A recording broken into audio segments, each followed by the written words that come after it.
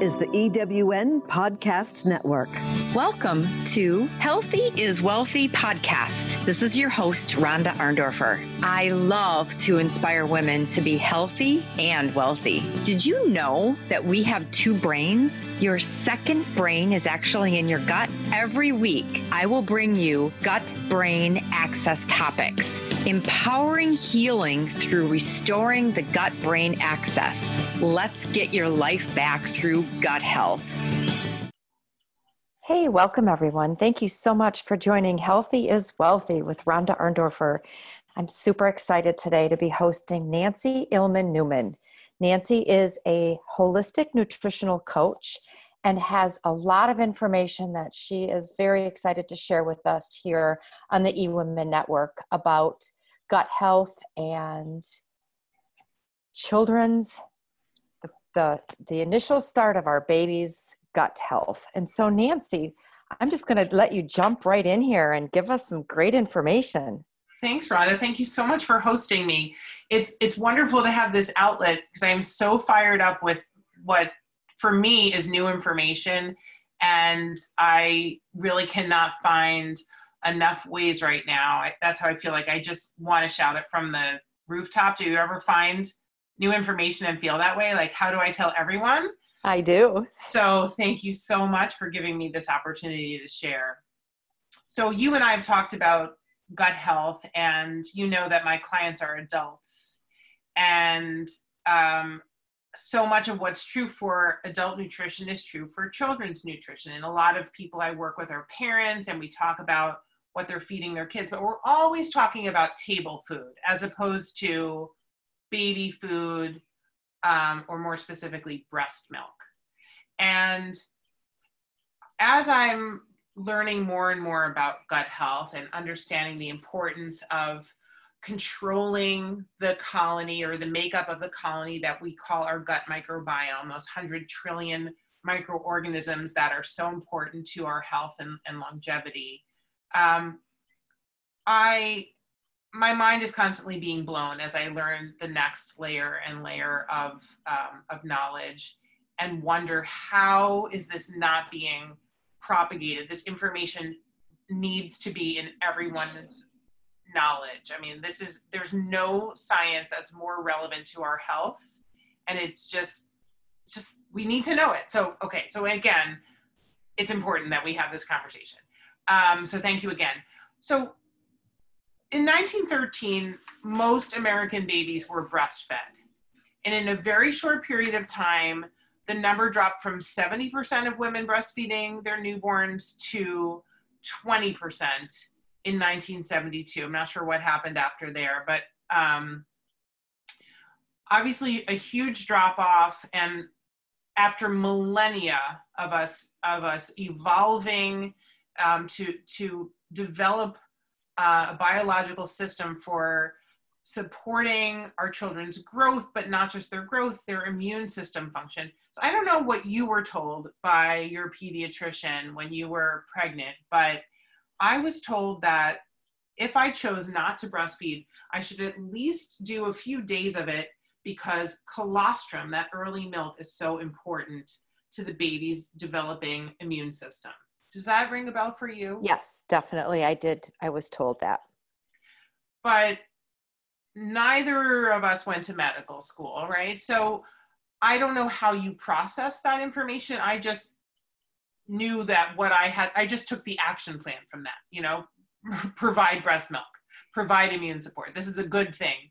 But now that I'm understanding the microorganisms and their function, and the importance of nutrition to support that, all of the, the oligosaccharides and the carbs, the fiber that the good bugs need, and that whole self-perpetuating cycle. I think you and I are on the same page on as far as that goes. I don't know about your listeners, but basically we know that adult nutrition, you and I, that we need to eat plant material to feed the right bacteria, and that having the right bacteria thriving and dominating our microbiome is critically important for mental and physical reasons, for weight management, for mental wellness, for disease prevention, so many things, right? Right. Okay, so, but here's what might be surprising to you because it's new to me. For the longest time, scientists saw that there were oligosaccharides, carbs, in breast milk, tremendous amounts, and they thought they were pointless because they knew that babies didn't have the enzymes to break down carbs. So they look at this food that's designed for who? Babies. And they see carbs and they think, well, that's silly. But you and I'm sure you're already thinking, you know why the carbs are there. They're there to feed the bacteria that the babies need to have. That's what we're talking about when we say the babies need breast milk so that they have an immune system, because those bacteria are protecting them, and the bacteria need to be fed. What do they need to be fed? Fiber. What does it come from? Carbs. Okay, so that's why there are oligosaccharides in breast milk. Okay, so did you know that breast milk changes not just from colostrum to this white creamy stuff, but constantly through every stage of the baby's development? I'm going to assume you didn't know that. It changes, the oligosaccharide content changes every step of the way as the baby ages. And so does the mix of microbes that the milk contains. So the colostrum has hundreds of species over time. The species grow less numerous. And so the changing profile, nutritional profile of breast milk is age specific, and it's preparing baby to be eating table food.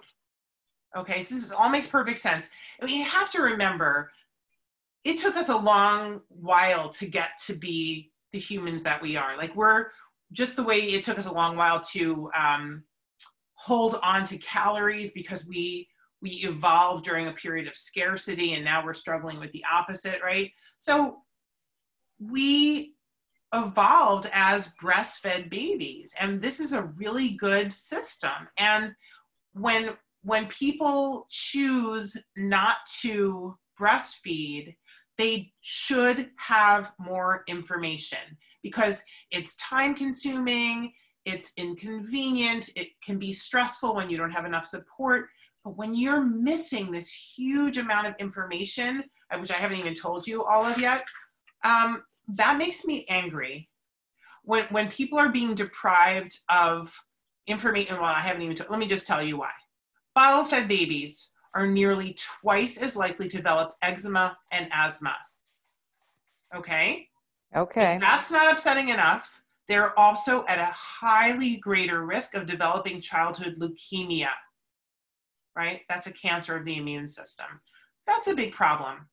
But it doesn't stop there. They're more likely to suffer from type 1 diabetes. They're more likely to get appendicitis, tonsillitis, multiple sclerosis, rheumatoid arthritis. Do we think that parents should know this when they're making a decision about how to feed their infant? Yes. We do think that. So feeding babies formula also makes them twice as likely to become overweight. And you and I have been talking a lot about how our gut microbiome determines whether we are lean or tend to be obese. Okay, this is determined at a very early age. Can we do anything about it? Yes. Is it harder to do the longer you wait? Yes. So can we set people up to be healthy, to have a better immune system, to be leaner, with this very simple commitment to supporting breastfeeding mothers? It seems really obvious to me. So even if I do nothing else, if I could reach one person listening to this podcast and she will do more research about the scientific ramifications of bottle feeding, that would be amazing. And if I could ask your patients for a little more time, can I have a little more time, or should we schedule another podcast? Because I really want to talk about C-sections too. I think we should talk about it right here. We've got our listeners, but let's take a really quick short break and we'll be right back. Okay, great. Have you ever asked yourself this question? Why is it so hard to make a buck? I know I have. Hi, I'm Sandra Yancey, founder and CEO of eWomen Network. What I have discovered after going from the brink of bankruptcy to running a multi-million-dollar award-winning business is this. You can't build $1 million dream hanging around minimum wage mindsets. My mission is 1 million women entrepreneurs generating $1 million in annual revenue. So here's what I've done. I've created the mother of all entrepreneur success programs that you can access online on your time. It's called Monetize Me Now. It's a 7-module online course that is 100% my success formula, covering mindset, mission, management, motivation, marketing, and measure. Come on, take my hand and I'll show you the way to learn to earn flowing revenue for your business. Visit monetizemenow.com for details.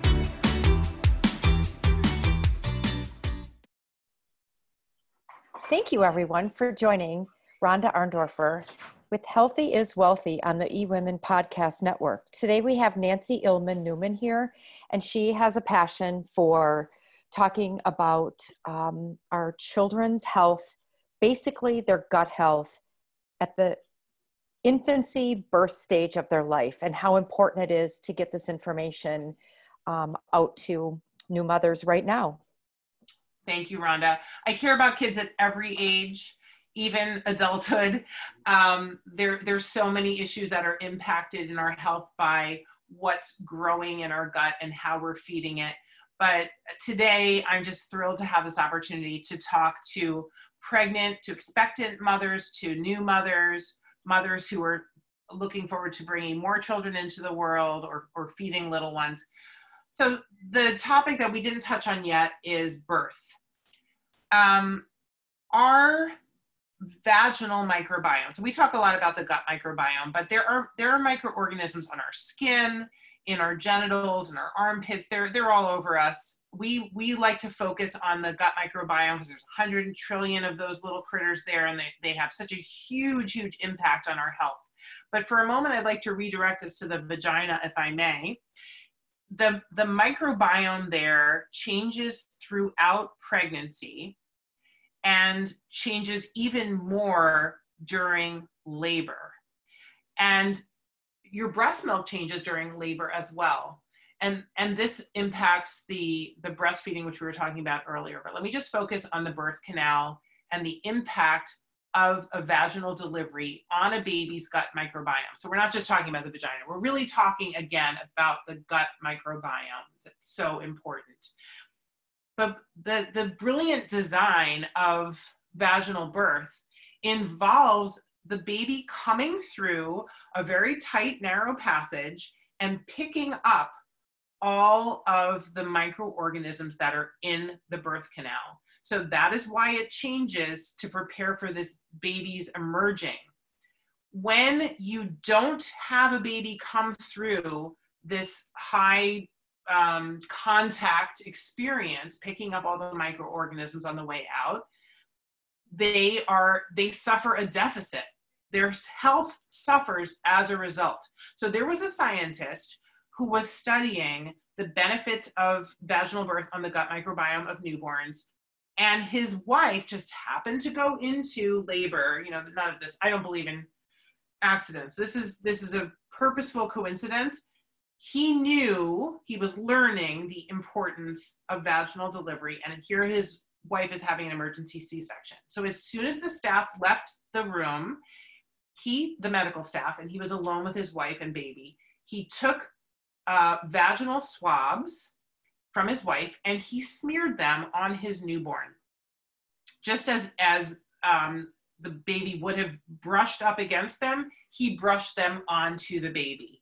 And he was able to detect that it was effective, that it did penetrate into the baby's, the inside of the baby's body and affected what was growing inside the baby's intestines. It was more optimal than what we would see from a typical C-section.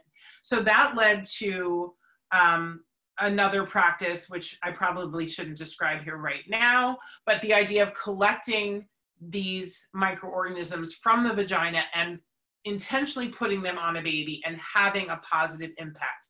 What is the point? The point is that there is a difference whether a baby has contact with the microorganisms in the birth canal or not. And it's important, and people should know this when they're scheduling C-sections. There's one thing about, I'm not judging at all. There are so many reasons to have C-sections. We want to save lives. I get all of that, but it is an epidemic of convenience for doctors and for parents as well. There's a growing trend to just schedule the C-section. And just as we can very casually say, no, I'm not going to breastfeed, we can also say, no, I'm just going to schedule a C-section.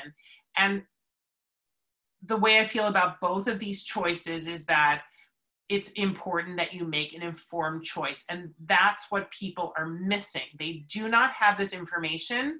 They don't understand that depriving a baby of contact with this highly evolved experience of blowing through the vagina, sorry, but I don't know how to say it nicely, but grabbing all that stuff on the way out affects your health. And taking milk from your mother's breast affects your health for the rest of your life.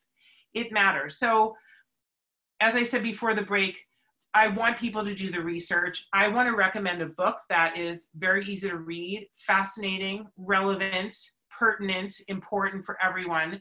And that is Ilana Collins' book, 10% Human, How Your Body's Microbes Hold the Key to Health and Happiness. I cannot recommend this highly enough.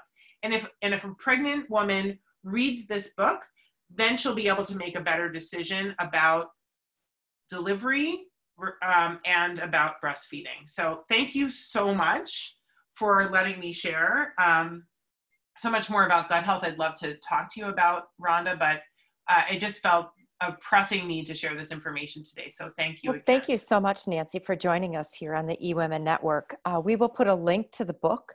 I bought it in hardcover, and I also downloaded it on my Kindle. It's a very easy read, and you can basically get through it very quickly. So thank you again. I will also put the information for people to reach out to you if they want to know more about this topic or just the overall general topic of gut health, since you are a holistic nutritional coach and an expert in the gut health arena. Rhonda, thank you so much. I really appreciate all of that tremendously. Thank you again for coming. And thank you everybody for joining us here on Healthy is Wealthy and the eWomen Network.